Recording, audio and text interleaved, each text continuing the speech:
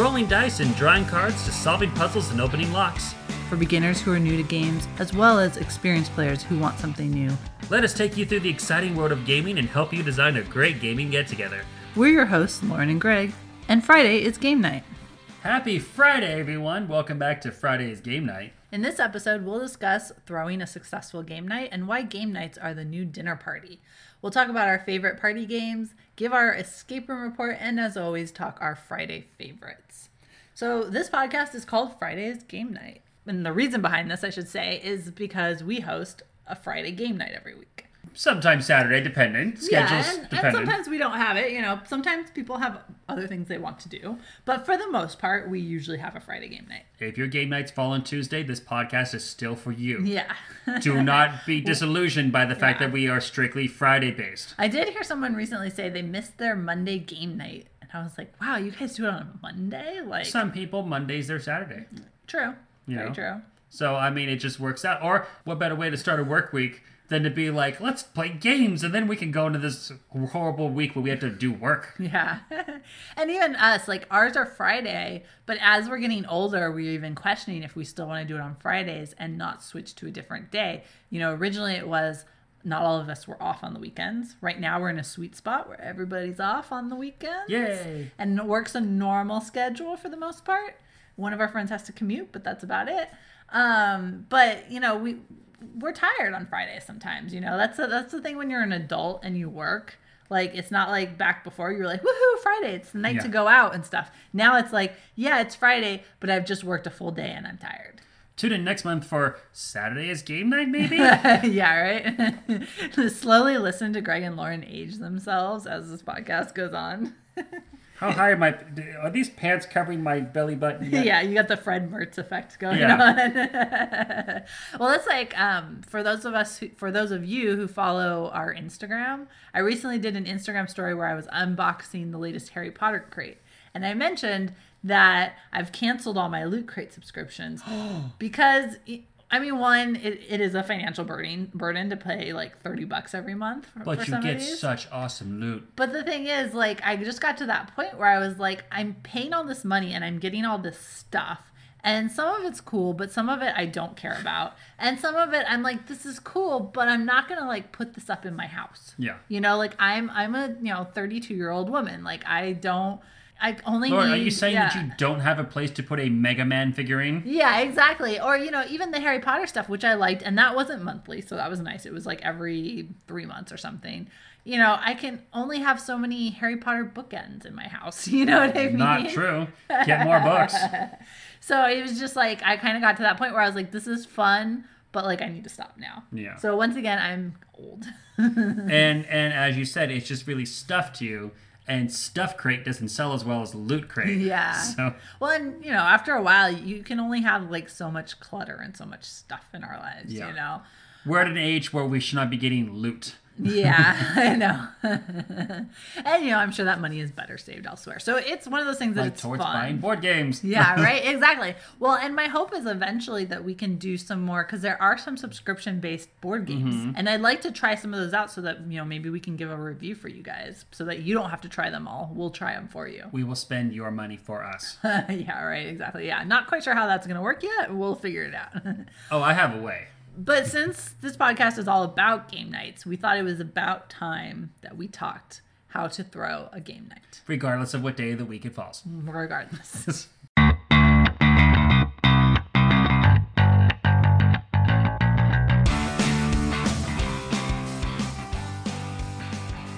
So I would say, and you may agree, you may not, I would say that in our current world today, that game nights are the new dinner party. Oh, definitely. I mean, why do you think that is? What is it about our generation that it's changed? Because we need to be entertained constantly. True. Because dinner parties used to be, let's invite all of our adult friends over, let's just sit down and have dinner and talk. And a cocktail. But here's the thing. It was essentially like a way to catch up almost. Like, I don't get to see Fred and George all the time, so let's invite them over and their wives or girlfriends or whatever. And we'll talk about we can all talk about our lives and stuff. But since we're all interconnected with Facebook and texting and all the other online platforms, that's done for you. It's like the high school reunion. No one goes to those anymore, as far as I know, because Facebook does that for me. Yeah, I don't need to go back and see if my high school crush got fat. I know. Yeah. Well, I can see that she had 5 million kids. Yeah, exactly. You know? I can see that I dodged a bullet. I don't need to go to that and find out I dodged a bullet. Bald, fat, and bald. You know? Dead. No. Oh, the deads. That's a fun game, Happens. too. That's a game I miss not doing from my high school reunions. Like, who's not going to show up? Yeah. Because they can't. Yeah. But we want to get together. Humans are social creatures, I believe, instinctually. So we love to be together and, like, you know, share time with each other. But if we're not going to be catching up about our lives because that's already done, what else can we do to be entertained? I'm not going to just sit in a room with you like, this is nice. Yeah. Yeah. Remember when you did that thing? Yeah, I remember when I did that thing. So we need something else. So, of course, we have games. We love to play games. We love competition. We love to get imaginative and maybe even get some story in there. Yeah, and I think we've talked before about how games are, in a way, their own form of social lubrication in a way. Mm-hmm. It gets people communicating, it gets people talking, it brings people out of their shells as well. Oh, yeah. The way you would just, if you just had to sit and converse, it's made a lot easier if you have the game to converse about. Yeah. And even if you're talking about the game, other things are coming out. Like, in a way, games would be a really good way for people to get to know each other as well. Definitely. Because their personality is able to come out. I mean, we just introduced someone new to our gaming group recently, but already she's like coming into the fold, getting a better sense of what people are like, what their personalities are like, what their sense of humor is like. Yeah. And I feel like in a way, she's able to jump over that initial awkward period of getting to know people because she's playing games with them, so she's getting to see their personalities. And playing games lets people kind of, like, as they say, let your hair down and cut loose a little bit. So you don't have the kind of like, oh, I should hold back a little bit. It's like, no, we're playing games, we're having fun. You know, she asked us, and like, this is a family podcast, so I won't say the words, but she's just like, do you guys use adult language? And I said a certain word, like, heck yeah, we do. You know? Yeah. And like, I said in front of everybody. So she's like, oh, okay, so like that barrier is already like fine. Yeah, you know? exactly. Yeah, I mean, one of the first things we asked her was what her Harry Potter house was. Because it matters. And unfortunately, she's a Slytherin. But we didn't have a Slytherin in our group. But that is good because, now we're a bit more rounded. We're a bit more rounded. And her boyfriend, who doesn't get a chance to join us too often, he's a Hufflepuff. That completes us. Because before, we're just a bunch of Ravenclaws and Gryffindors over here. Yeah. Our normal foursome, the 2 boys are Ravenclaws and the 2 girls are Gryffindors. Yeah. I like to imagine that, and I said this today in our little private that we all have a secondary house. I think that everybody has I imagine it as if like you're applying for like schools, like, you know, I hope I get into Harvard, but Stanford's my fallback. You know, like, I think everybody has a Hogwarts house, but they should also have like a fallback house. Yeah, well, I feel like too, if you Ravenclaw was full, I'm going to go to Hufflepuff. If you take enough tests too, you might start to see like every once in a while I fall into this other house on this test, and for me, house. I've fallen on Ravenclaw, which makes sense if you consider like me, like I'm fairly well educated and analytical. Our friend Christiana, I said, you're 100% a Gryffindor Slytherin. You know it. Yeah, because she's got an evil streak there. Yeah.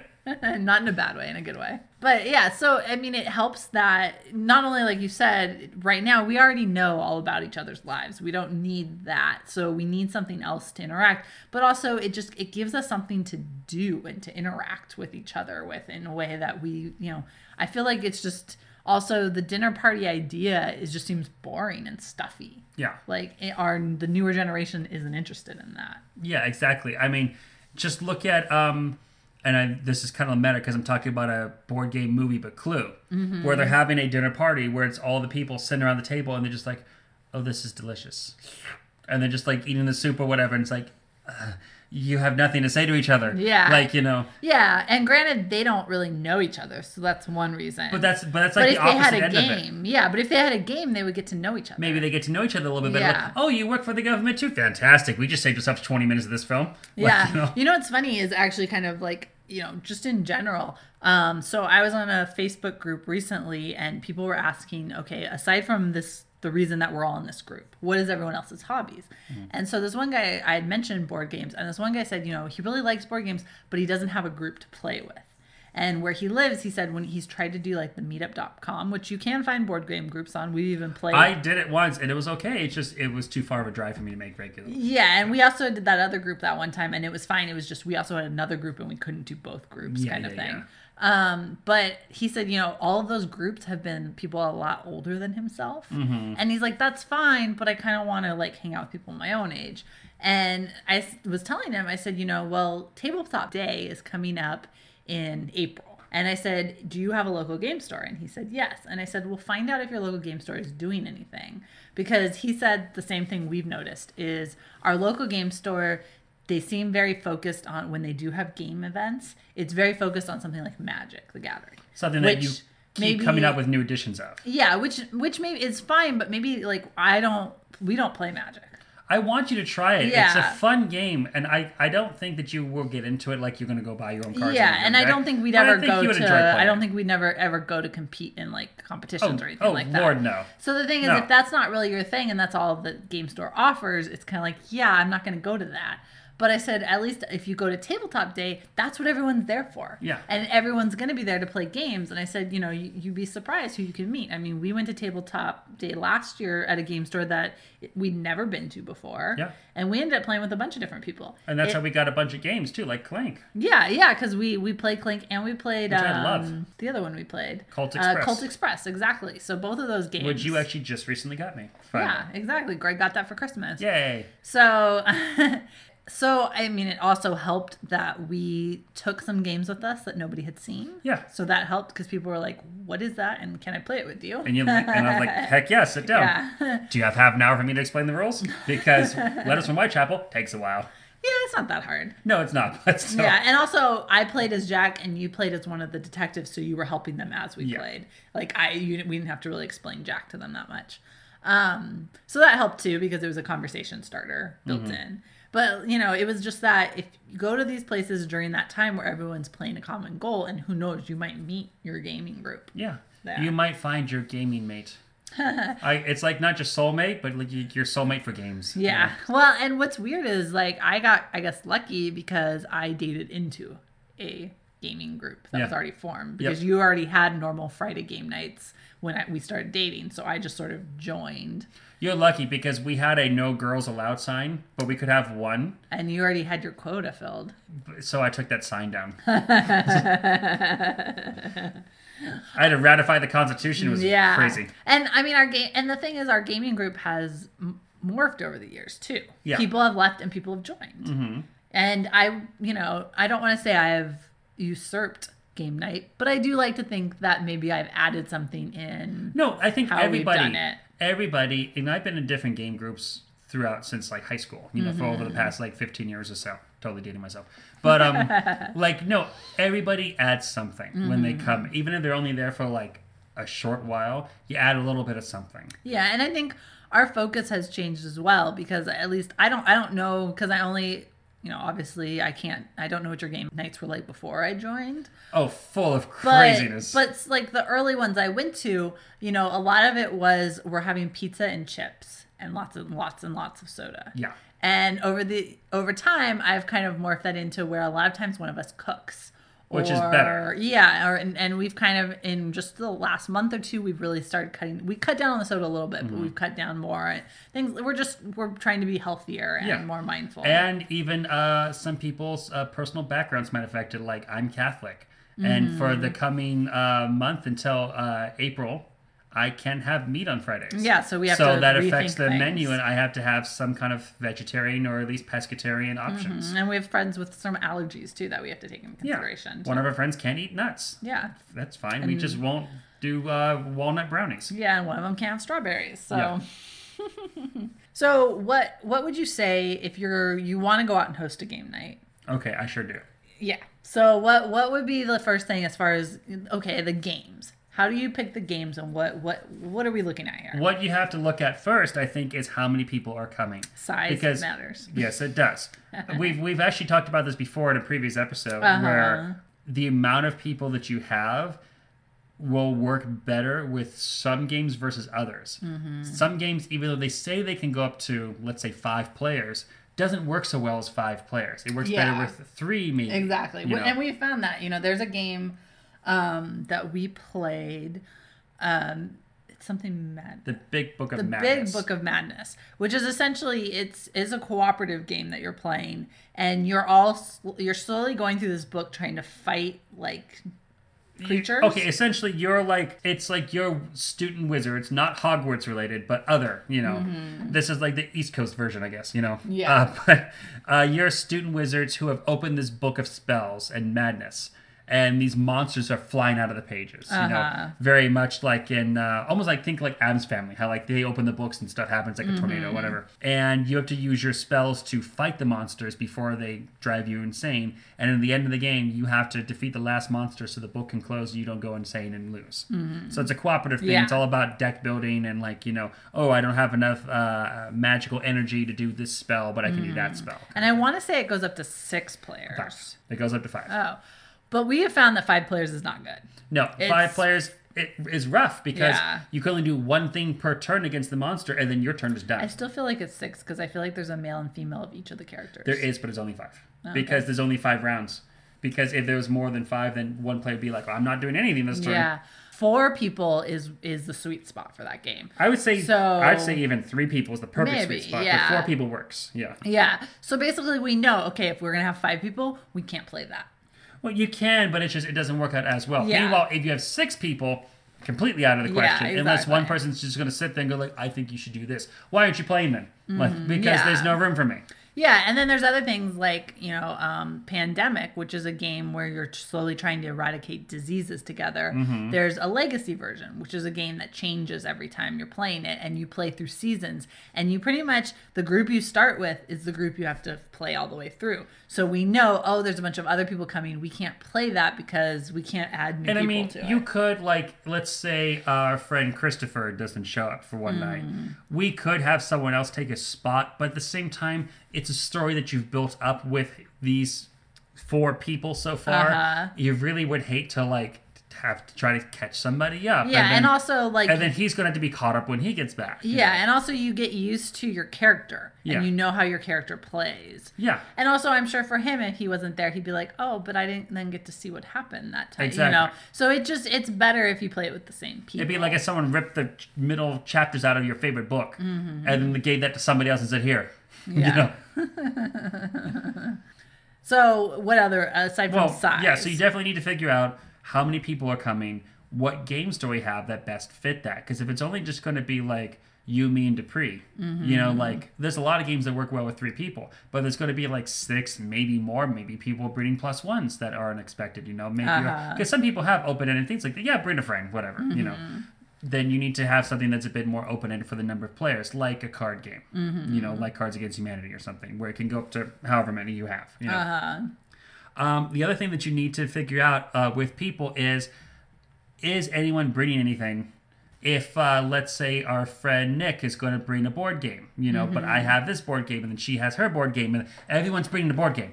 Yeah, and we can't play all of them. We can't play all of them. But I mean, that's fine too. Maybe you roll a dice to figure out who gets played, or you take a vote or something like that. But yeah, it is hard when everybody brings their new game and everybody wants to play their new game. Yeah. And that's the other thing that I think is important is you have to be flexible.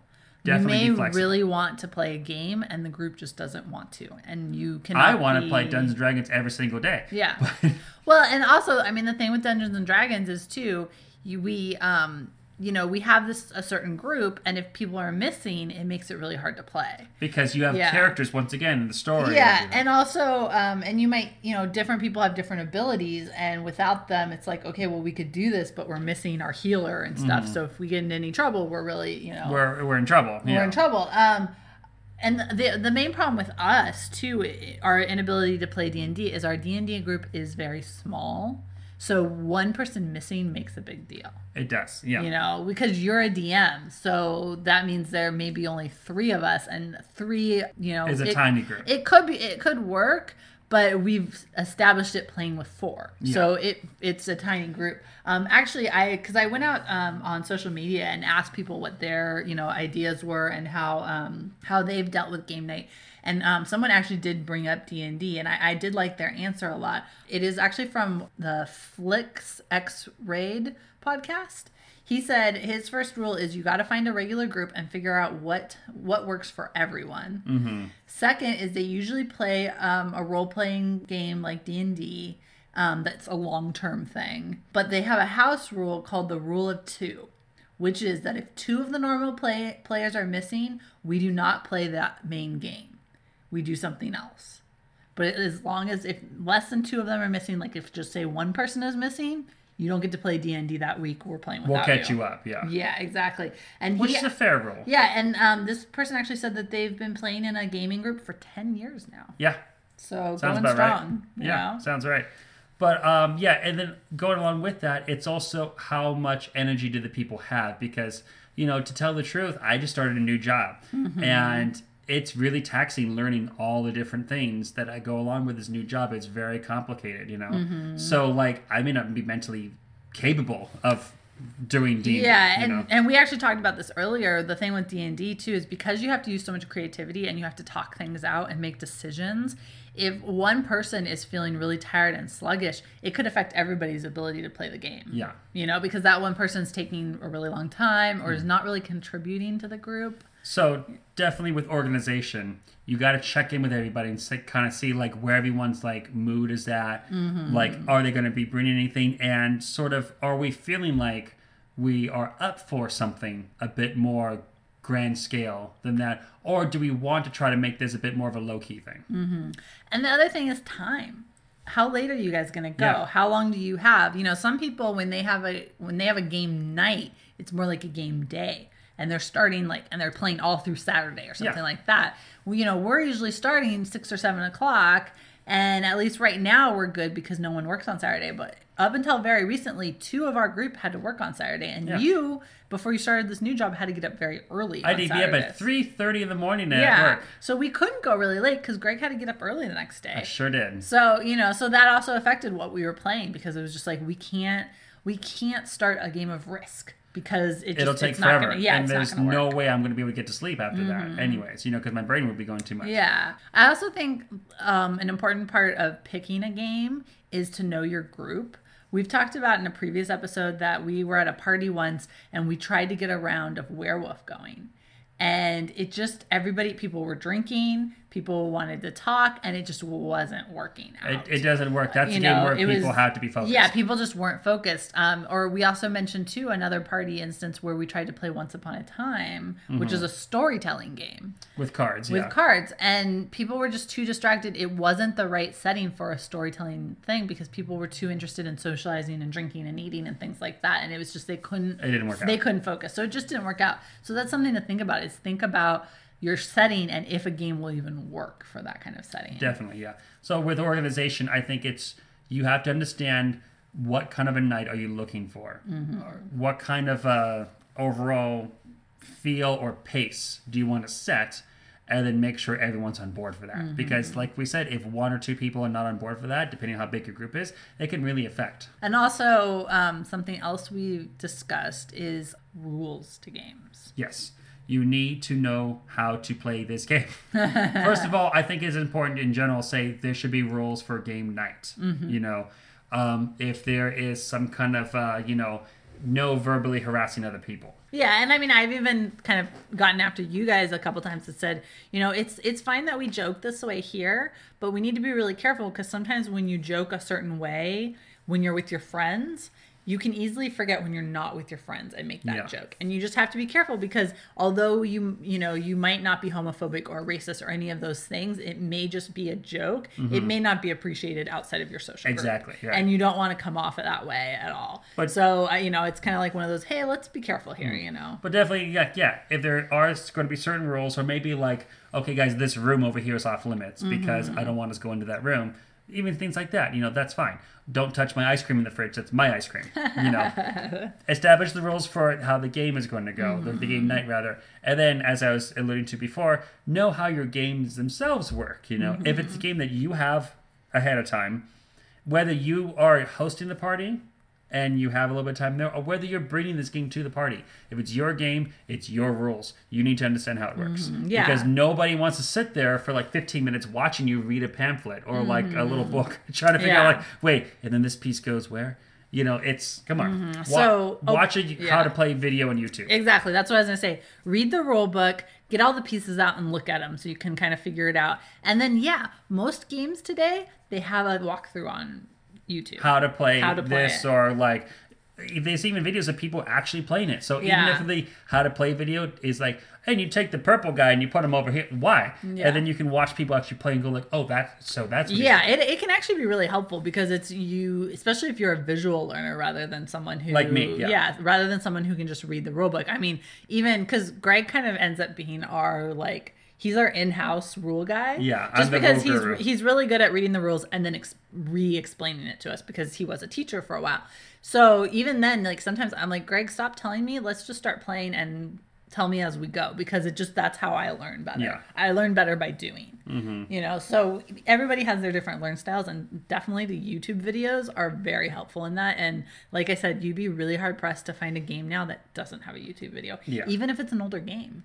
Or even if it's just come out. There will already be like 10 of them out there. Yeah, I mean, because some of these people get them as pre-releases. Yeah, and I mean, I think that's one of the things, too, that kind of separates our podcast from the other, because a lot of podcasts, they're just talking about new games, and they're just talking about, like, the latest thing and reviewing them, and we're not that kind of podcast. No, we don't care to do that. Yeah. Guys, I don't have that kind of time and money to spend. Yeah, I mean, we'll review games once in a while, but usually it's because it's like an indie game that someone's contacted us and said, hey, will you please review it? It's not like And those can be fun, don't get me wrong. Yeah, we find out about a lot of interesting unknown games that we would never have heard of that way. But, we're not one that, we have ins with all these companies to send us free games. I wish. I mean, that'd be awesome. But even then, that's not what our podcast would be about. That's not what we intended to set up. Not at all, yeah.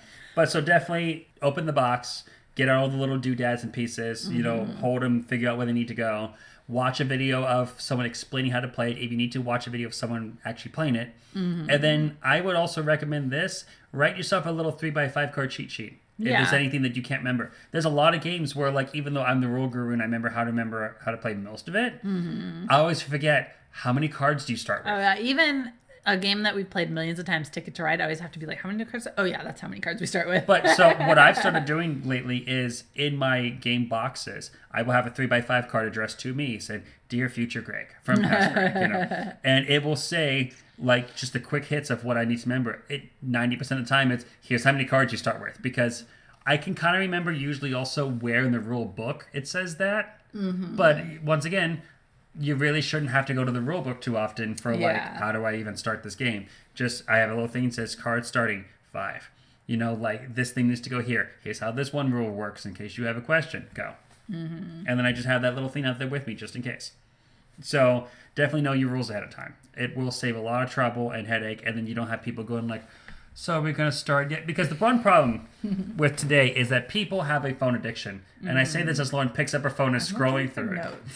I know you're looking for notes, but it's still... People have a phone addiction, and the second you give them a chance to be bored, they will be on the phone. The second this isn't working for them anymore. Yeah. We had a previous member of our group who would always be on his phone. Yeah. And the second it came to his turn, it'd be like, hey, it's your turn. Yeah, come on, dude. And then he'd put down his phone and say, okay, what's going on now? And that was really annoying because then his turn would take 5 times longer than it should because you weren't paying attention, you were on your phone.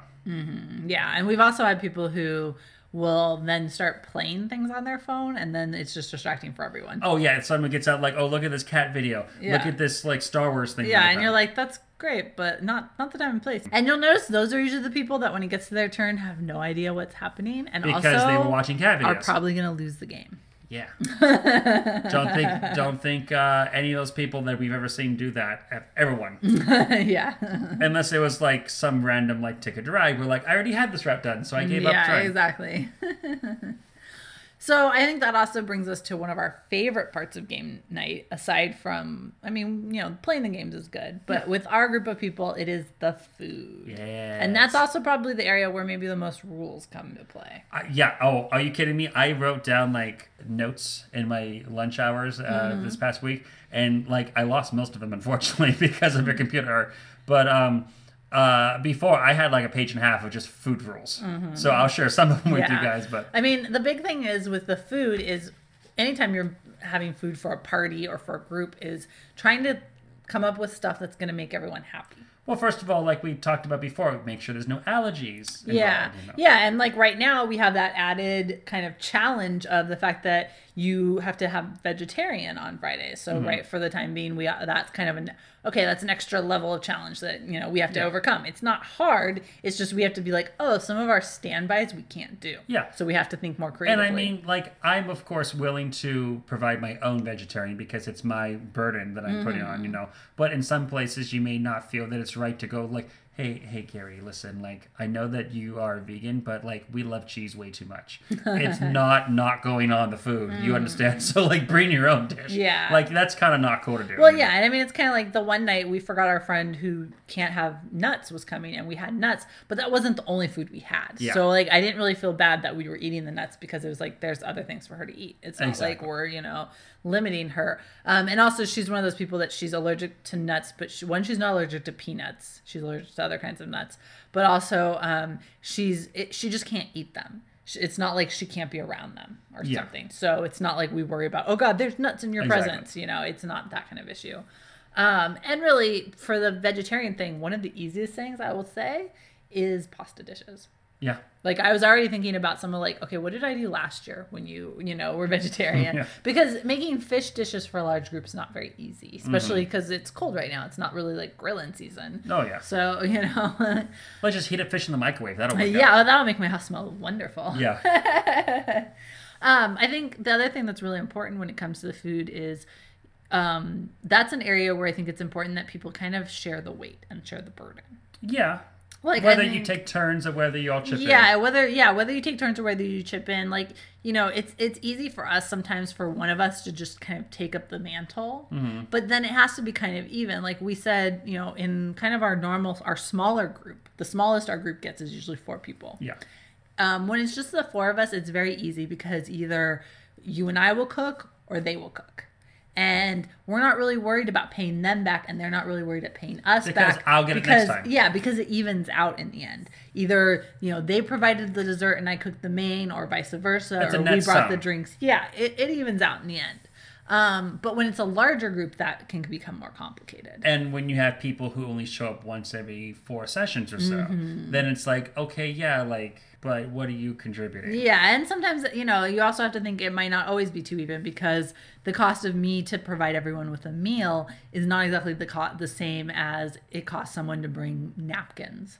Yeah. Okay, well, you paid $2 for napkins.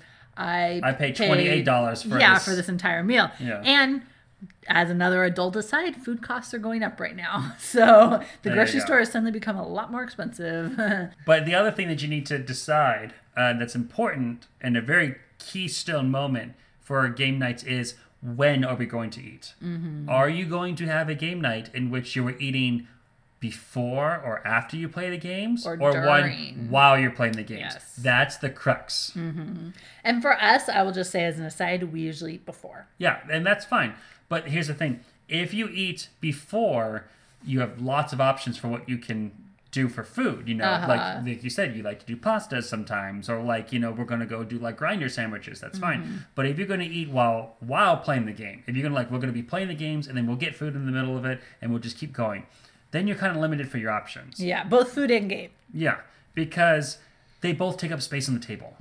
And when you're having a game night, table space is like prime real estate. Yes. Like, you gotta have, like, unless you're going to have like individual side like TV dinner trays for which every some people do. Which some people do, and that's fine. But even still, like, do you want to keep turning your torso like 90 degrees to the right so you can like have a bite of food and like hunch over it like Gollum from Lord of the Rings, and then turn back like, Well, also, like, I can just see like that being disastrous just with you. I know that like you would knock it over. I spill everything. You would knock it over. I just know. When we go to the movies, I cannot be trusted to hold the popcorn, yes, because I what will happen? Popcorn. I will spill it. I will find something invisible to trip over, and I will spill it.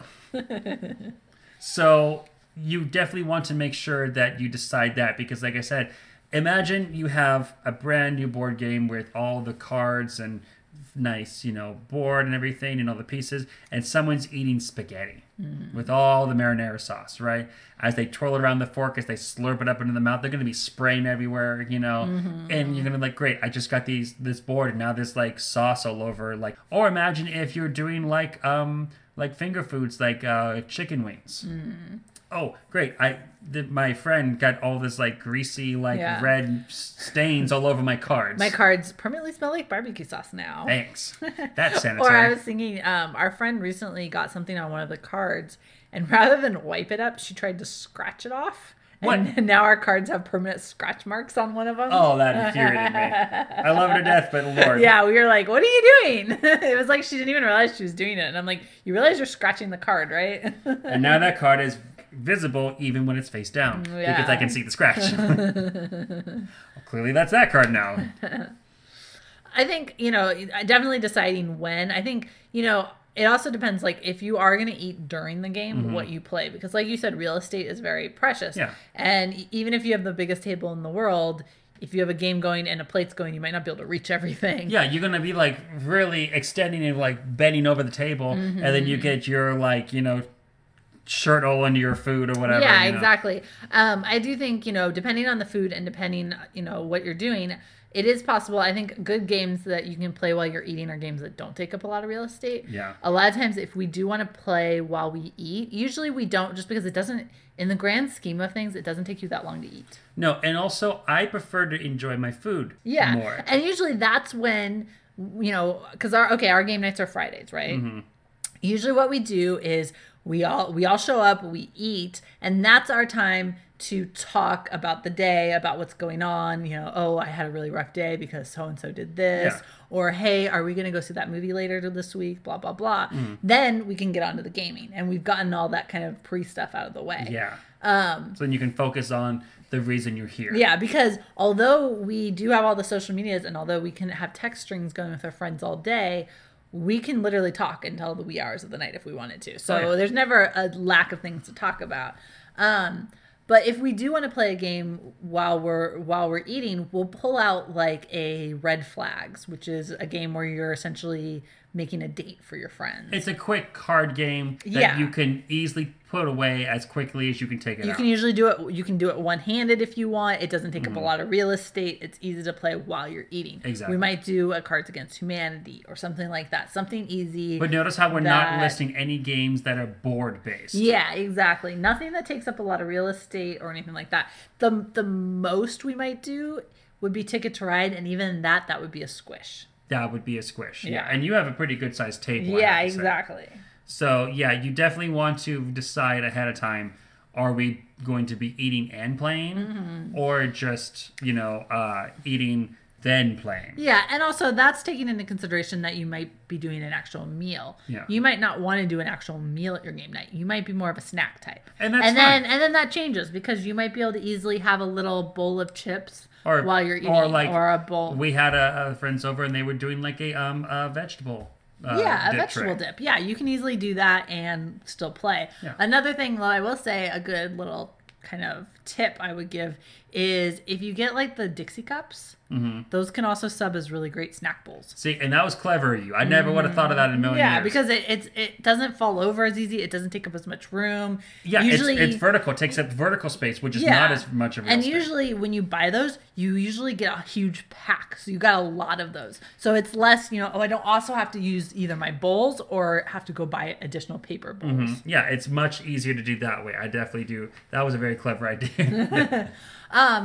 I will say also you have to think too about the snacks you are serving and whether or not they're messy. I know some people have rules about they don't do things like Cheetos or Doritos. Because like I said, it's going to get all over the cards and everything. We're a little bit more lax about that. But mainly we're not as precious about our games as some people are. Some people are very serious. Some people have little slip covers for all their cards. Honestly, I thought about getting them. Yeah, Greg wants them for some of our, and definitely I can see when I get a new pack of, because I have every Cards Against Humanity that's ever been released. When I get a new one, I'm like, these are so white compared to these. Yeah. Why are these so brown and dirty? Oh, because we touched them. Yeah. But at the same time, one, we benefit from the fact that everyone in our group is an adult. So for the most part, we keep our hands clean, even if we're eating Doritos and things like that. We wipe our hands on napkins. Yeah, we go through a ton of napkins, but we do it. Yeah, but if you had kids, I could definitely see where that might become more of an issue. Oh, I'm gonna laminate everything. Yeah, grimy little hands, right? But, you know, we're not as precious about our games. You know, it's a game. It's meant to be played. It's meant to be touched. I'm not going to limit my friend's fun to keep my game pristine. It's never going to be worth money. It's only as good as its entertainment value. It's meant to be played with. Yeah, it's only good as its entertainment value in this moment. I'm not going to worry too much about the future. Yeah, so game. As much as we've set out like rules and like stipulations of like do this, don't do that, just remember in the end, this is a game night. Games are meant to have fun. Chill out. Yeah, and also it's also a matter of opinion. Like I said, some people I've heard we don't allow all these different types of food because it might mess up our cards. Or some of them, we don't allow eating while we're playing our cards. We eat before and nobody eats afterwards. Yeah. We're a little bit more lax about that. You know, we don't maybe like to do our main meal while we're playing, but we definitely do snacks, and we're not super strict about the kinds of snacks. Even dessert. We sometimes have dessert. Yeah, we even have dessert. You know, I mean, if our situation changes and we have kids in the mix, maybe those rules will change. But for now... kids are going to be locked in their room while playing a game, you better believe. Well, just, you know, also, we're used to a bunch of people who don't have kids, so our language level will probably have to change. I will say this. When I went up to go visit my family in Idaho a couple months ago, my sister has some young daughters, you know, around the ages of 8 and 6, and a son of 4.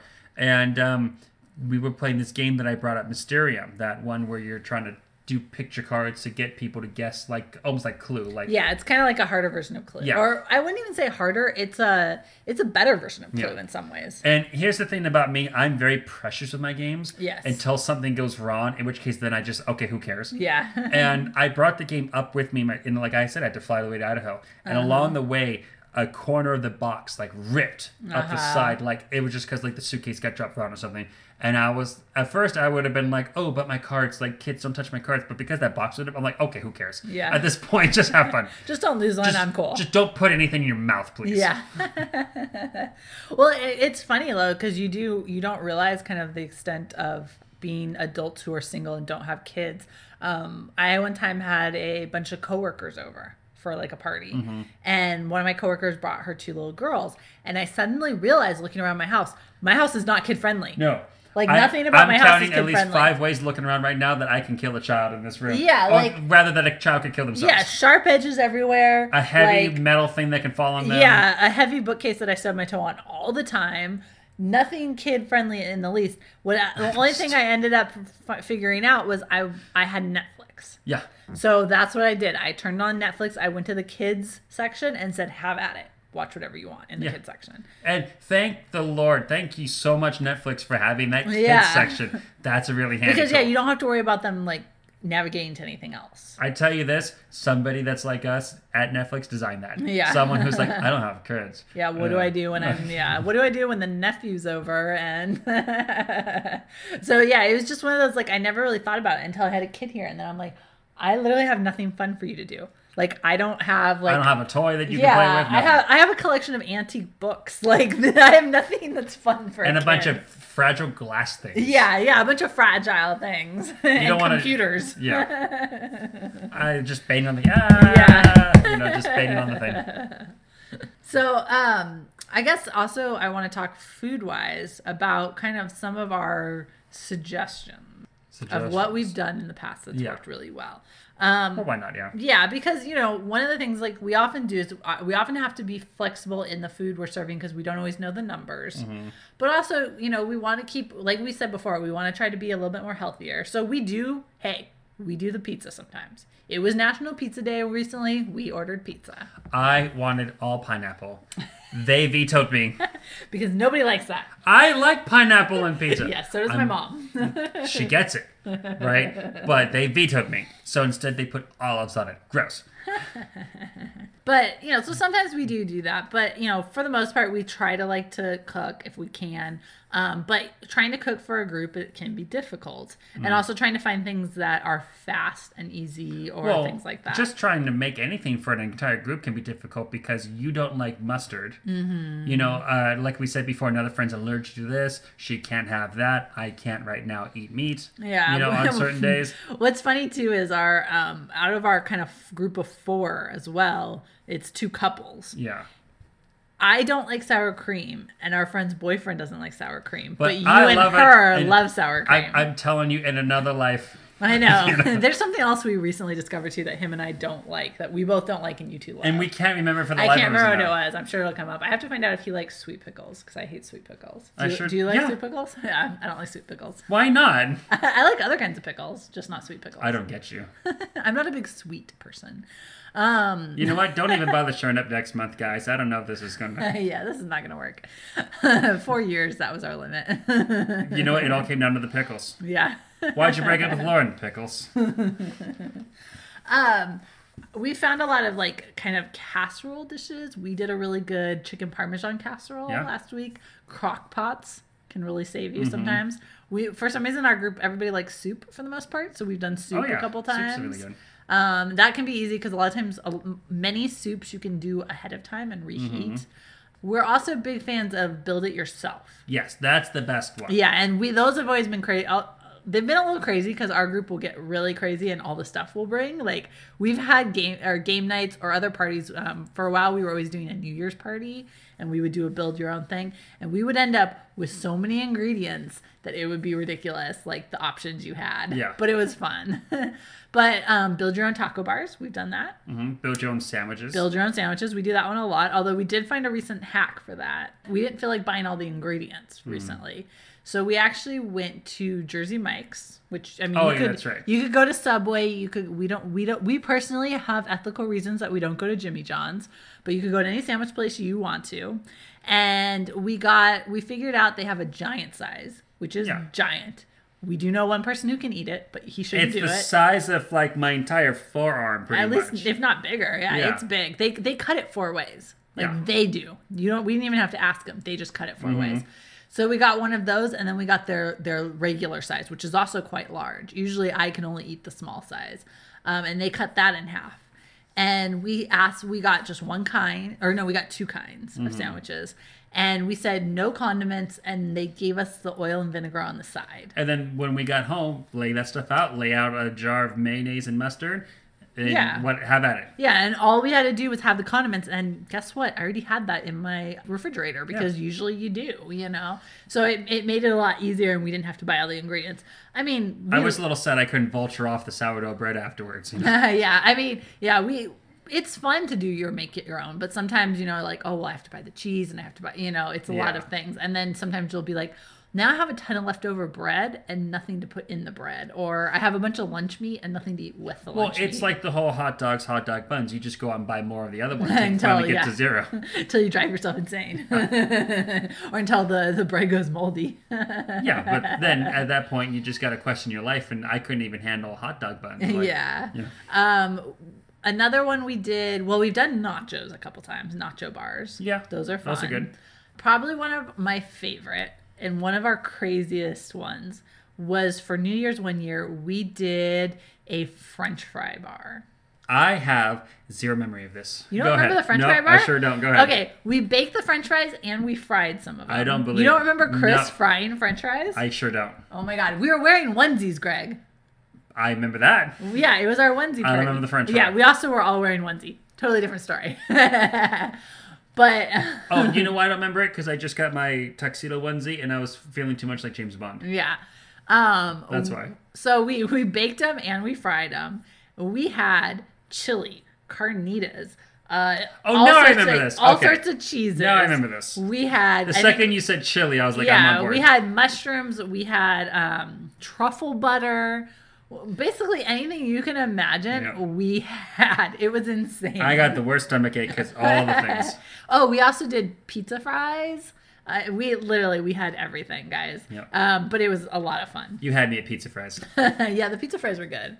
I would definitely highly recommend pizza fries. So that's probably one of my favorite Build-A-Bars we've done. But those are definitely fun and also easy because everyone can pick what they want. Oh, we've also done salad bars, too. Yeah. Which is, typical. Why not? I'm trying to think what else we've done that was really... Oh, well, we did do the rainbow party. Rainbow party was fun, but a pain in the butt to make all that cheese. Yeah. We essentially got making the grilled cheese was 6 hard. bowls of cheese. Yeah. And had to food color dye it. And then put it onto the sandwiches in the right order to make it like a rainbow. Because I'm a stickler for detail. It has to be Roy G. Biv. If it's not Roy G. Biv, you can leave. Yeah. Thankfully, we had done it before, and we knew that one color doesn't work so well. Purple. So, yeah. Tip of the day. Purple does not look well on grilled cheese sandwiches. It looks black, and it will make you poop. All sorts of weird colors. Yeah. We also learned that the hard way with green food colored cupcakes. I was like, oh God. Well, I did that the hard way with Christmas cookies once. I was making Christmas tree shaped Christmas cookies with coconut flakes on it to be like the pine needles. Works out really well. But I was trying to get the white flakes to like be green. And like, oh man, it's like Shrek. Another fun thing we did one time, which I highly recommend people do, is we got the mystery berry tablets. Oh yeah, and tried different foods because they essentially change your taste buds for like a limited amount of time. Where things that are really sour taste sweet, or vinegary taste sweet. And so we got a bunch of different things to try, and we all tried the magic berry tablets and tried different foods. Bite into an onion like it's an apple. Yeah, or trying malt vinegar, or the best thing is citrus lemons. Fruits. Yeah, lemons are really citrus good. fruits and hot sauce too. People do hot sauce. I don't remember the hot sauce, but I remember the lemons sweeter. for sure, yeah, so that's fun. You know, we try to like mix it up. One of the things we really like is one of the chip companies. Every year they do like a Lay's. They do the weird flavors. They do weird flavors, and so it's always a big thing that we have to get all of them and try them. We're constantly we've tried all of the weird Oreo flavors. We just had cinnamon. That was good. Which Greg and I liked. Not so much on the apple pie ones.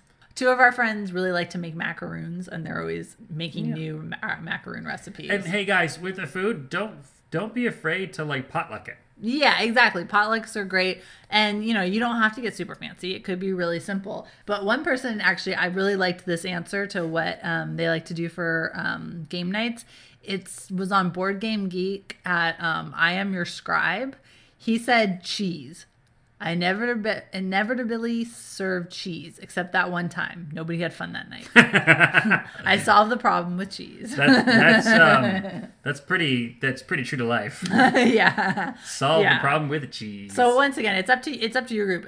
If potlucks work better for you, if it's more easier for one person to cook, and then the next time someone else cooks, you can be as elaborate you want, as simple as you want. We tend to get elaborate, but we're kind of foodies here.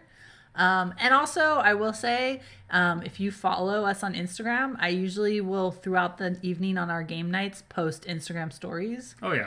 With our foods. And actually, I'm thinking about doing, like, the next day, doing a post that has kind of, like, everything we did that night. So if you're not, like, on Instagram that night, you can still see what we did. So definitely check that out. Yeah, so you might get some tips and ideas from there. Speaking of other tips and ideas, I would like to go through a list of party games for our dice roll segment. Okay, let's go there. Let's roll the dice for some party games. Woo! So for these games, because we talked about how to set up a nice party, but now let's talk about the games you might actually want to play. Yeah, and obviously, if you're doing a game night, any game is on the table. But there's certain games that I think are really designated as a party game. They usually are games that a large group can play and that are flexible. So they can incorporate a large number of people or a smaller number of people. Because sometimes people have to cancel last minute. Sometimes people have to leave early. Sometimes people come in late. Yeah, it's definitely ones where like you can just drop in, drop out as much as you want. Yeah. So how about you, Lauren? What would be one of your party games you might recommend to somebody? Well, I would have to say probably, and this is probably the lowest hanging fruit here, one of my favorite party games is Cards Against Humanity. Mm-hmm. I mean, a lot of people, like, I've seen kind of this hate towards Cards Against Humanity recently. Because they don't like naughty language. They don't like naughty language, or they feel that it's very one note. It's like, okay, yes, you're being vulgar. We get it. But it's funny. I think one of the problems with that is if you have a small deck, you see a lot of the cards over and over again, and they become less funny. We don't have that problem because I literally have a huge deck, so we rarely see the same cards over and over again. And it's just like watching your favorite show. Like if it's a long-running show like The Office, like I can go back and watch like season 2 again and be like, oh my gosh, it's this episode where Dwight cuts the mask off, the face off the dummy, and like wears it like Hannibal Lecter. Yeah. Like, if you see that all the time, then like it's not going to be funny. But if it's been a while since you've seen that episode, you will laugh out loud again. Yeah, and also also, because I have such a large deck, sometimes we don't see cards very often. And there's literally been times where I'm like, I have no memory of this card. Like, have we played this before? Like, I don't know. Yeah, it's got my blood stain on there. Yeah. From when I cut my finger, remember? So I think that also helps. But also, you know, it's a very simple game. It has very simple mechanics. It usually makes everybody laugh. Easy to learn. It's easy to learn. So it's like, it's kind of one of those like, yeah, maybe it's overplayed and stuff, but it's a classic. You know, it's become a classic, I should say. Oh, I definitely So agree. it's kind of one of those like, you can hate on it, but it's a good game, and that's why people return to it all the time. You know. Me personally, I like a little bit of knowledge. I like proving that I'm smarter than everybody else with things I know. So one that I like, and it actually incorporates the phone, which everybody has, is Fibbage. Yes. Fibbage is one that you can get online. You can have it on your computer, or if you have like a PlayStation or Xbox, you can get it through there. Or Steam, yeah. And how it works is everyone gets on their phone, and the TV screen or the computer monitor will tell them, go to this website, plug in this 4-digit code to get into the room, and then you're essentially going through a trivia game show. And I think it's about 6 rounds in which they will have a fact, and you have to fill in the blank with a lie, something that you're making up. And then at the end, they show everyone's lie and the truth, and you have to try and find the truth. But some of the things in there are really, really funny. Some of the answers people come up with. Like, one of them was like... something along the lines of like in Seattle, one time people got fined because they blew up what? And people were putting like a bridge because they think it's a bridge, or like, you know, a beaver dam. And I remember one person put like they blew up a huge inflatable clown, and just like left it on the beach, you know. And it's like, no, the answer is actually a whale. You know, they blew up a whale and got fined. Yeah, but it's like an inflatable clown. Why are you gonna think of that? Like, they're always. I mean, the trivia is very random things that most like people that you would know. not have heard of. Yeah. But and I mean, it's fun because everyone gets to play on their phones, but also like it has never not been a crowd pleaser. No. Like everyone we've ever shown this game to loves it. It's pretty easy. Like you pick it up right away. The most challenge people have with it is sometimes your phone will freak out for no reason, and if you have a weird connection to that place. Yeah, exactly. The other thing that is actually really good about Fibbage is you don't all have to be in the same room. We've literally had one of our friends from a different city join in. Of course, the way they did it is one of our other friends told him about it, gave him the room code, and he joined without the rest of us knowing. And so we were like, who is this? Who is this? Yeah, we were all freaking out because we're like, who just joined our game? Oh my God, who is this guy? I was very much thinking like, the call's coming from inside the house. The call's coming from inside the house. But it turned out it was just our friends playing a joke on it. Yeah. The other thing with that game is recently we had a group and one of the members couldn't come. But by the time we got to play it, he was not doing what he was doing anymore. But, you know, it was too late to make the drive or whatever. So he was able to join in from where he was. What's great is that this just proves how well this game works. He had never heard of this game before. We didn't really give any explanation. I just said, hey, tell your boyfriend, go to the site, plug in this thing, and then just roll with it. And he did, and it was amazing. And he got it. You know? Yeah, because it doesn't take a lot of thought or a lot of explanation. And also, like you literally don't have to be there to do it. You can do it from wherever. As long as someone gives you the code. You don't have to be in the room, and we can still have a fun time with you. Yeah, exactly. So it's almost a perfect party game in that sense. I think, you know, D&D is always fun, but it's not one that you can just have at any party. Yeah. Like it has to be a normal group setting. I would say something like social deduction can usually be fun. So something like resistance or coup. Oh, those are great. Would be fun. Resistance essentially is you basically have you have a traitor essentially, and you're going on these missions, and one person's a traitor, and you have to kind of figure out who that person is and not send them on the missions. Yeah. So that they don't mess it up, so that we eventually win. It's very much a you're the spy, no, you're the spy, no, you're the spy kind of thing. And everyone's accusing back and forth. And there's only 2 spies in the group of like 5 or 6. So you know that there's a good chance that someone is a spy that's going to go on this mission and mess it up. So it's like, no, I'm not going to prove that because I know Lawrence is a spy. Knowing full well that I'm the spy and that you're not. And I'm just like trying to like throw you under the bus, you know? Yeah. So it's very much, it can get to like little heated arguments almost at times. Yeah. But in the end, you got to make the decision to have someone go on the mission.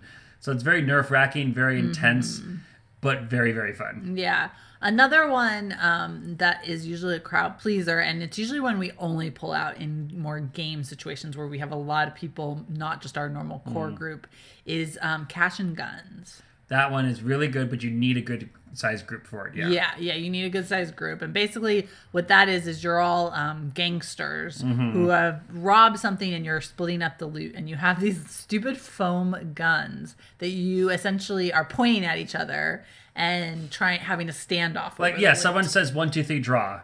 And then you all have to point your gun at one person.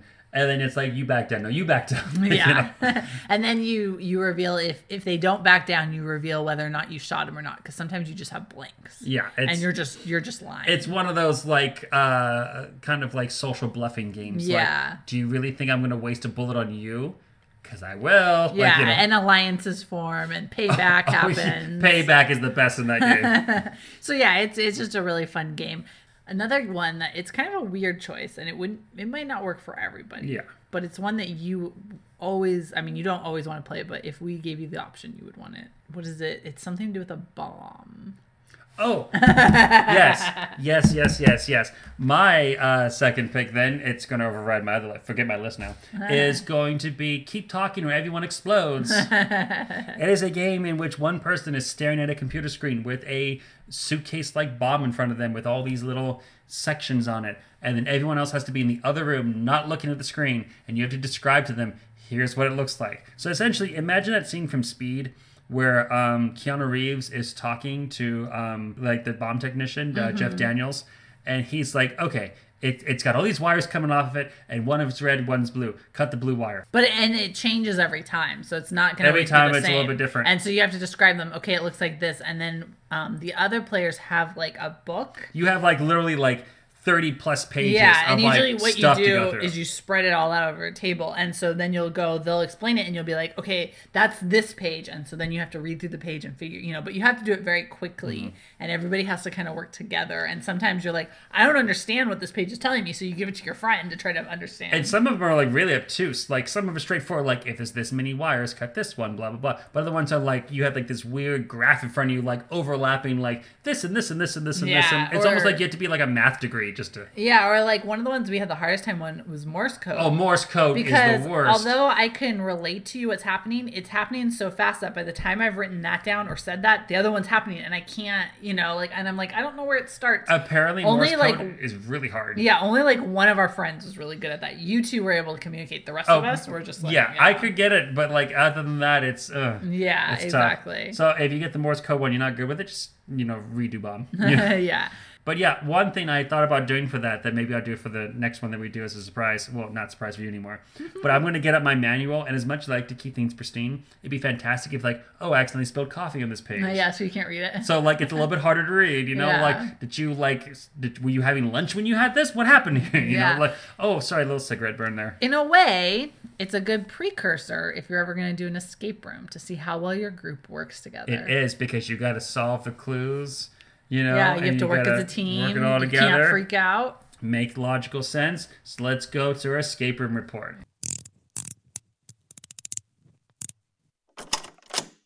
So we have a very special escape room report this time. So special. So special. So special. Now, we have actually done an escape room report on this location before, but we're going to talk about a different room. But before we talk about the different room that we did, we actually redid a room there. You can't normally redo a room. Yeah, not normally. Usually. If you redo a room, you go into the same puzzle and be like, I remember where this is. It's over here. Yeah. If you go under the thing, you twist it around, then you can pull it out. Yeah, I mean, we are lucky as we live in Southern California. There's a wealth of rooms here. An embarrassment of riches. Yeah. So we don't have to redo rooms. And also for us, like you said, Greg, you already know what happened. So unless the room has changed significantly, why bother? It's not going to be fun. The only time we have redone rooms, and we have redone rooms, I'm not going to say we haven't, is if we failed the room. Yeah. We will go back and redo it and crush it. It's not often that we do that, but we do fail. Yes, we've done over 30 escape rooms, and we have lost a total of 4 times. Yeah. Well, you've lost one extra time, but that room doesn't count. Yeah. If it's at a different time zone, doesn't count. Oh yeah. B, different state doesn't count. Yeah. C, different zip code doesn't count. Yeah, different group. Different group doesn't count. Yeah. And then Q, whatever letter I'm on now, that room just was the worst. Yeah. And the thing is too, one of the things is I recently saw this thing where people were debating how do you feel about when you lose rooms, and people were like, oh, I'm mad. I don't like to lose by any means. No, like it sucks, but Of the 4 escape rooms that we have lost and then gone and replayed, those were all excellent escape rooms. And they were fair. It's just we didn't get on board on time. Yeah, and actually I will say all of them, well, except for the one, we were very close to escaping. Oh, one of them we were tragically close. We had like 10 more seconds, we would have been there. Yeah, we were literally unlocking the last thing, and we just didn't have time to unlock it, basically. Yeah. So yeah, that one was terrible, but it was a great room. That's the thing. And part of that one was the challenge was it was just the 2 of us, and some of the things were too hard for 2 people to do. Like we needed another hand, kind of thing. Oh yeah, when I'm like trying to turn a doorknob with my knee. Yeah, exactly. So when we went back, we took more people. One, because we wanted them to see the room, but also it was easier then because we needed those extra hands. Yeah. We also have redone rooms twice because we liked the room so much and we wanted our friends. We have to share this with you. It's so amazing. You have to see it. I'll just kind of be an aid helping you through the thing maybe. Or like you just decide, okay, I will purposely not focus on this section of the room and do those puzzles because I know those. I'm going to go explore over here a little bit. Yeah. So we returned to Escape Games Riverside, which is in our hometown. Mm-hmm. And we previously did their pirate room, and we did one of our previous escape room reports on that room. So when we went, it was actually my mom's first time doing an escape room. And we just went the 3 of us. It was very last minute. We went on like a Friday afternoon because we both had the day off for some reason. So it was very unplanned. And we liked the location so much that we really wanted to take our 2 friends who do a lot of rooms with us back. Oh, yeah. So we were talking and we're like, okay, well, we could go back and like just, try not to help them as much or whatever. But then I came up with a way that we could handicap ourselves. And I think this is genius. The idea of handicapping yourself for an escape room, this has to be a first. Yeah, I'm not sure if we're the first people who ever do it, but I want to say we are. Yeah. So one of the things I saw recently is that there's this new phenomenon of 2-person Christmas sweaters. Yes. Where it is a single Christmas sweater that has two head holes and then just the normal 2 arm holes. Yeah. So basically, one person has 1 arm in it and the other person has an arm in it, and we are acting as one body essentially. Yeah. It's like a 2-handed giant. Yeah, we're a 2-headed person. Yeah. So we decided, although this was after Christmas, unfortunately I didn't come up with the idea until like on Christmas. It's okay because we got that sweater for super cheap. Yeah. So we decided that not only would we get one, but our friends would also get one. Mm-hmm. So that way, even though we knew a lot of the puzzles, we would be significantly challenged physically in how we would have to work together. It is so hard to turn when you have to turn like a tank because either you move forward or I move forward, but if we're not going to both be moving forward, we're not going to go anywhere. Yeah, and also just like sometimes I would see something and I'd be like, oh, I need to reach for this, and then I'd be like, I can't. And so I'd have to be like, Greg, help, I need to reach. And thankfully, I'm a bit more left-handed and you're right-handed, so it worked out for us. But if you're not like that, someone's going to suffer if you're using only the left. Our 2 friends are both right-handed, and so one of them had to sacrifice and be the left hand, whereas you and I are right-handed and left-handed. And can we talk about bending down to pick something up off the ground? Yes, or having to kneel. 3, 2, 1, down, down, down, down, down, down, up, up, up, up, up, up, up. The other thing that you and I experienced, which our friends didn't so much experience, is we have a bit of a height difference. Yeah. So that was also more difficult. I had to make sure I wore a shirt underneath because our shirt would gap so much that you would be able to see right in. It'd be very fun, yeah. But I'm a good 4 inches taller than you, something like that, right? So I'm like, my shoulder's like way up here and you're like, down here. And then we also discovered that hallways are meant for 1 person to go down, not 2. Especially doorways. Doorways are super fun when you're double wide. Yeah. So I would say we still successfully escaped, but it definitely, even though we knew the room really well, it definitely added to that challenge. The host said he was just dying laughing. Yeah, I think he liked it as much, and I'm glad he was, Jonathan is the owner there, and he's actually a really good sport about it because I kind of I contacted him ahead of time and told him we were coming. And P.S. We're going to do something weird. Yeah, originally he tried to kind of talk me out of it because he was like, well, you guys have already done that room. I haven't changed it. Because he actually moved locations in this But time. it's still the same puzzles. But he's like, it's the same room. Are you sure? And I said, oh, well, we actually have a plan to handicap ourselves. We're going to bring the 2-headed Christmas sweater.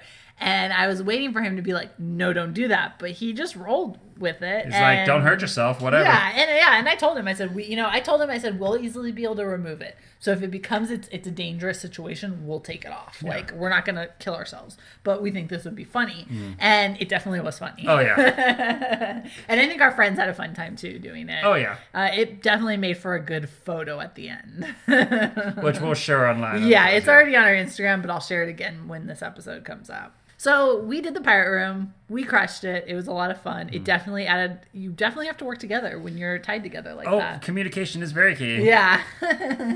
But then we did his second room called the Toy Maker, and the pirate room is excellent.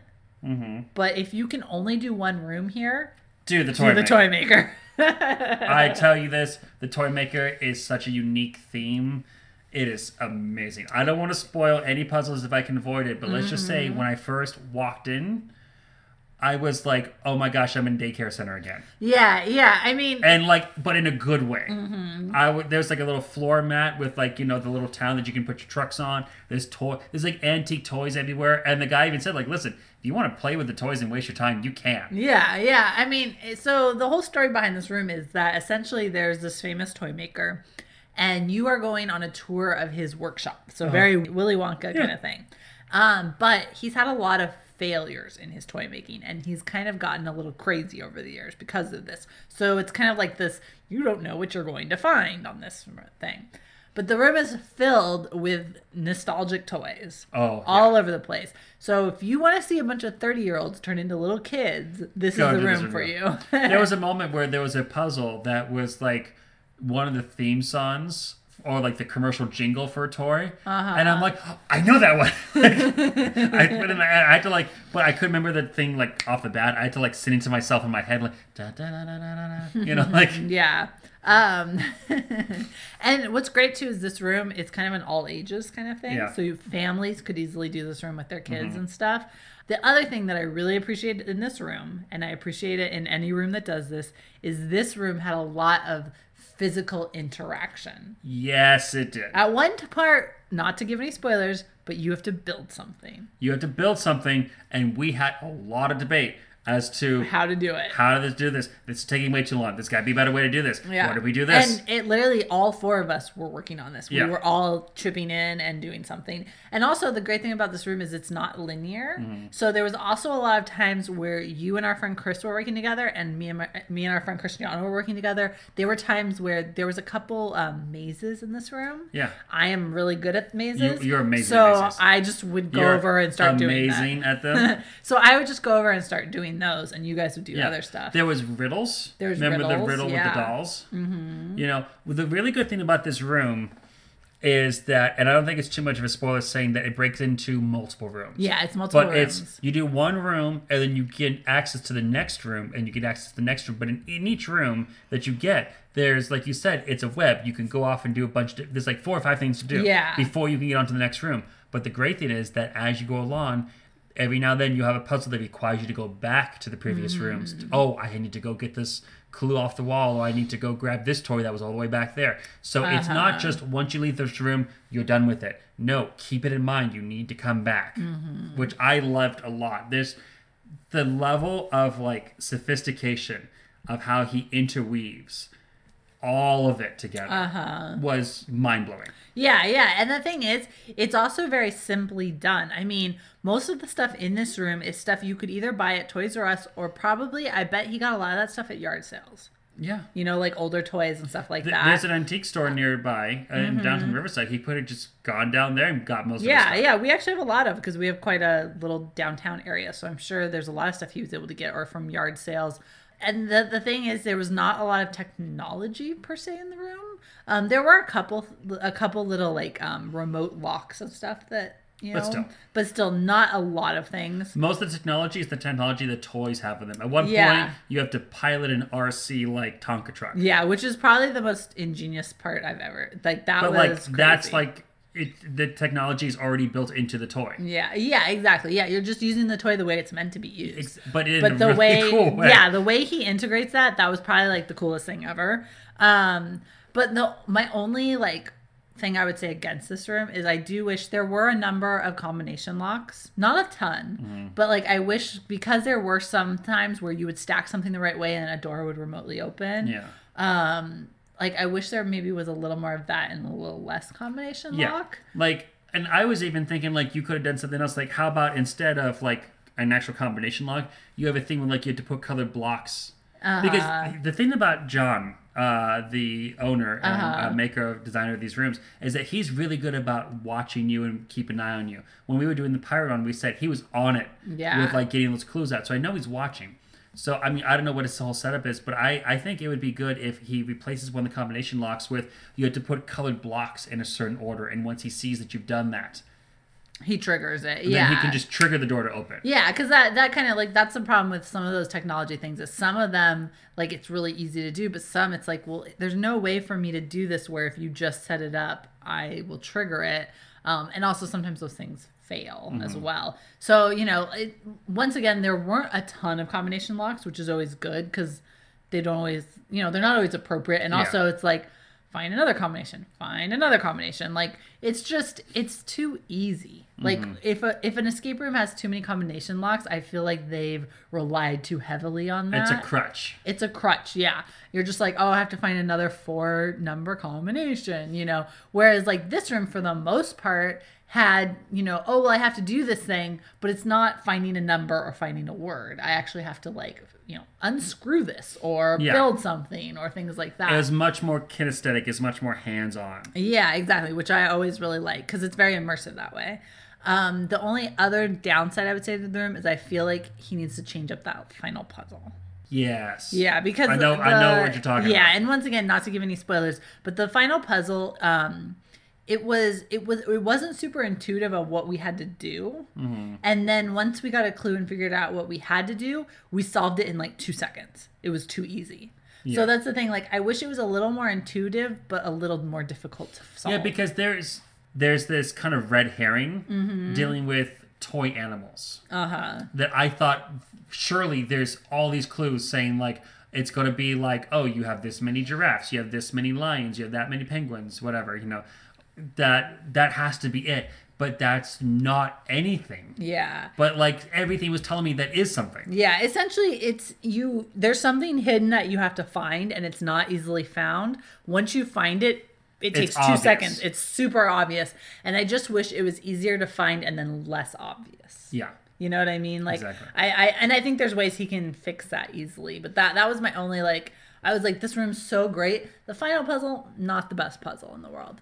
You know, still a great room. We still had a great time. I give this room a 99%. It only uses that 1% for that right there. Yeah, exactly. But that's like negligible. Yeah, and like I said, the pirate room is great, but if you can only do one, do the toy maker. It's not only is it just a solid room in general. I don't know if this is it's a unique theme or not. We've never done another room like that, and I'm not aware of any other rooms like it. I've heard of lots of pirates, but I've heard of one like a dollhouse room, but that's not what this is. No, I've seen that one online. Yeah, but that's like an antique store, like full of dolls. Yeah, like you know, like scary. Yeah, or like, you know, China dolls, like not ones you play with. This is toys, and it's like I said, if you want to see a bunch of adults turn into little kids. At one time, I was throwing like funhouse balls at Greg just to mess with them, and like so. And I was like, not now. I'm playing with my Legos. Yeah, exactly. So, and you know, just some of the stuff we had to do was just so crazy, and also, you know, there's a lot of really great teamwork moments in there. Oh yeah. And the physical interaction. Like I said, anytime I get to physically do something in a room, whether it's jump through something or, you know, there was one room where we had like this really long extender thing and we had to unhook stuff off a wall and we had to really physically interact it with the room. I love that kind of stuff because that's where it's like I'm living a video game. I'm not just solving a puzzle, I am living this. I have been a big fan of Survivor since it started in 2000 and I was like, so many different times I'm like, this feels like a Survivor like, you know, a challenge where like, if I don't get this, I'm gonna get voted off. Like, or even like an Amazing Race challenge or something like that. It's very immersive then, and that's, I think, when escape rooms are at their best. Definitely. So I would definitely highly suggest you go to Escape Games Riverside. We have 3. We're about to get a 4th escape room here in Riverside. We have 2 excellent escape rooms. Escape Games Riverside and the Curiosity Shop, which we haven't talked about because we did that room very long ago, so it's not recent. There's another one that's not good at all, which we've talked about. You guys know if you've listened which one I'm talking about. We won't get into that, but of those, you can't go wrong doing either of these locations. No. So if you're in the Inland Empire, you're out in Riverside area, these are the rooms to check go. them out. Yes, for sure. Okay, Greg, I want to know what games you're thinking about this month. What games I'm thinking about this month? Yeah, okay. what's your favorite game? You mean what's my Friday favorite?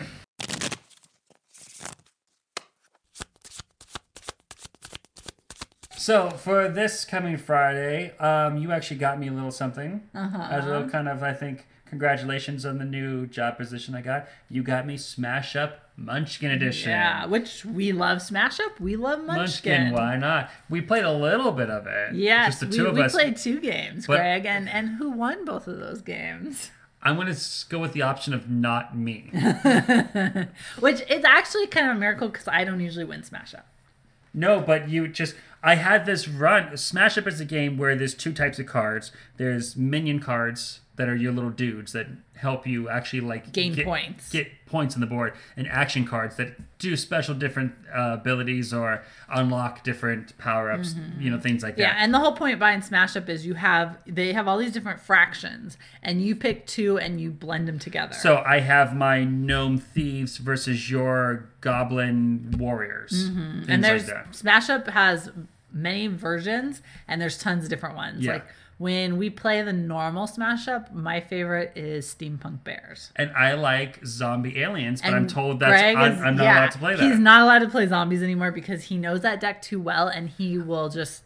Zombie Aliens, I've game broken. Yeah, it's broken. I can just get points without even winning a base because I can just points. When we say broken, what we mean is basically, it's an unfair advantage. It's unfair advantage. Yeah, it's impossible to beat. That person's probably going to win, kind of thing. Like 90% probability I'm going to win. It's not fair. Unless I get a really bad shuffle of the cards, Yeah. But I'm looking forward to playing that because we got a chance to play about half of the decks that it came with, but I like to play the other ones and see how they go. Because normally I like to go through the decks and really learn them and what's the best strategy. But this time I'm like, no, I'm just going to go in blind and I'm just going to play the cards as I get them. Yeah, and I just I got a really good combination. You got a really good combination. Both times, actually, I got a really good combination. And I got ones that were okay, but I just feel like I didn't get a good shuffle. Yeah, and also, sometimes it takes a while to figure out how does this fraction play and how do I use it to my best advantage. Yeah, because... And you didn't really have time to get to know your fractions. If you don't know them well enough to know what the strength is, it's going to be hard. One of them I got was an elf deck. And for them... they're very much about helping the other people. So for them, you have to be very finely balanced of I'm in a position to win, but I need a little bit more strength of minions onto this base so we can overwhelm it and make it get ready to score. So I'm going to help you be a little bit stronger, but not as strong as me. Yeah. So that way yeah, and that's a fine line to cross. A very fine line, but you can work it. I feel like that's better with 3 or 4 players than 2. Yeah, and I mean it'll be interesting to see how that one works because it does play slightly different than the normal Smash Up. It does. And one of my criticisms of Smash Up is I don't like to play it with a large group because it's really hard to play in your turn. And it can be really frustrating. Turn by turn, yeah. Yeah. But if people are... and you have to sit there and think about what do I want to do.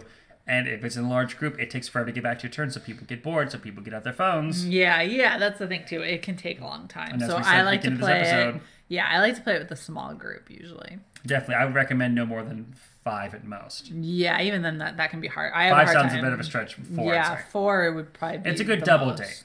Yeah. For myself... we mentioned it earlier. We were a couple months into Pandemic Legacy. Yeah, we're about half a year into that. Yeah, and we still have a ways to go. We've only lost 1 month. And that's because which I think is pretty good. And without any spoilers, that's just because we got this really weird development where we couldn't fix... Yeah, well, I mean that's something built into the game, so but like I said, everyone goes through that. It just threw us for a loop. We were "Wow, I totally don't get how to do it." And we got a bad pull that one. We've been really lucky, and we just got a bad pull, and so all the bad things happened at once, and we couldn't recover. Yeah, just that shuffle of the cards really, really messed with us. Yeah, for the most part, from what I've kind of heard about other people who are playing Pandemic Legacy, and a legacy game, we should say, is basically, there's a normal version of Pandemic that you can play, but the legacy version, you actually make permanent changes to the board as you play it, and you only have a limited, this one, it goes by months. So you have a year.